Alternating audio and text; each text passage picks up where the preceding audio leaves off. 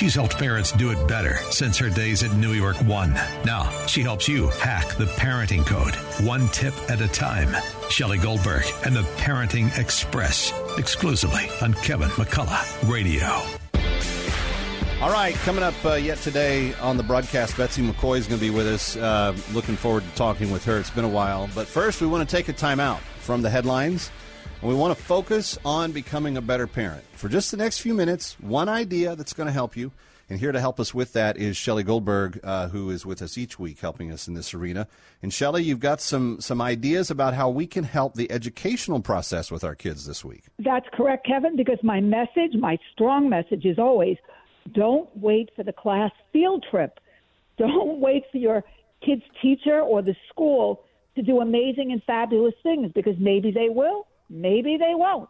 But there's so many things that as a parent and a grandparent that you can do to enhance your child's education. And in fact, when you look at the childhoods of successful and creative people, Kevin, I would almost guarantee you that there were so many intensive learning experiences and exploring that was going on outside of the classroom. So there are a number of things, again, mom and dad, grandma and grandpa, you can do. Here's a list of some of them. And there's a great website. Also, they're on Twitter, Rebel Educator, REBEL, rebeleducator.com, or on Twitter. They provide curriculum ideas for parents. Some of the things you can do. Number one, mom and dad, plan a budget.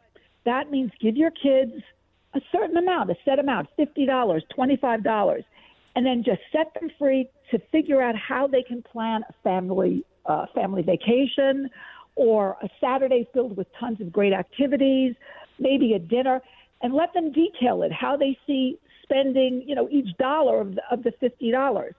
Then discuss it over dinner and see which of your kids has the best idea or the one that really works. Next, read aloud. We're all reading to our kids when they go to sleep at night. This is about reading aloud, a skill that's very often forgotten. You can do it at breakfast, over the weekend. Try different themes, Kevin. It could be poetry, quotations, an autobiography. It's great because it creates bonding with all the family members, but it's also wonderful for intonation, the power of your voice, public speaking, conveying emotion. So try doing a read aloud, maybe a few times a week. 3, play math games, especially with younger kids, Kevin. Get out that jar that has the pennies, nickels, quarters, and the dimes, and play the game.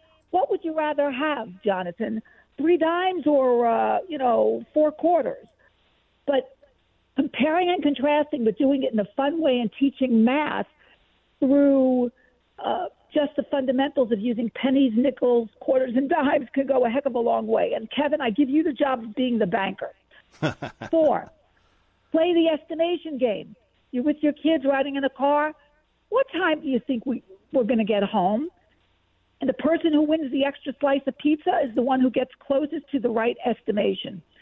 How many boxes can Dad fit in the back of the car? Write a chain letter.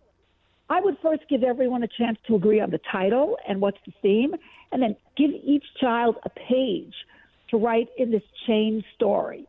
That, without question, is going to foster creativity, and there's going to be a lot of giggles and silliness that also accompanies that project.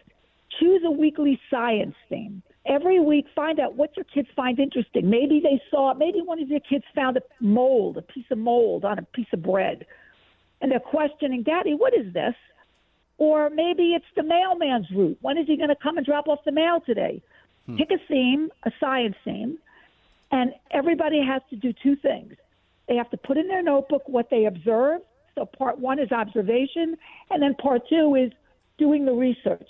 Find someone interesting in your family, or especially in your line of work, the people that you meet and you interview, and see if you can get them to be available for your kids to interview, and maybe even be a mentor for your child.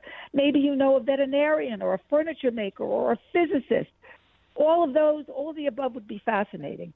And do at least one do-it-yourself hands-on project as a family a week. Make a bird cage, garden, but it's math, it's problem solving, and it's hand-eye coordination. Kevin, your thoughts? No, I love this, and we have already started playing versions of the estimation game on some of our road trips and so forth. And, getting them to use those skills in the funner parts of life is really kind of cool. And it's fun to watch them get it, plug it in, use what they've learned, and figure things out. And it makes them want to figure out more. So Yes. I would say that, finding just even a few of these things helpful may lead to even more fun down the road if you're able to stand it.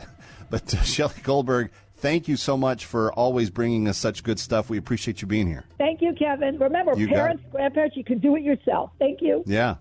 And I believe that ultimately the parent is the number one educator, no matter what school they go to, whether it's home, private, parishional, public, etc. It's you, Mom and Dad. You're the one. You're the primary teacher of all things important in life. Coming right back, Kevin McCullough. Don't go away.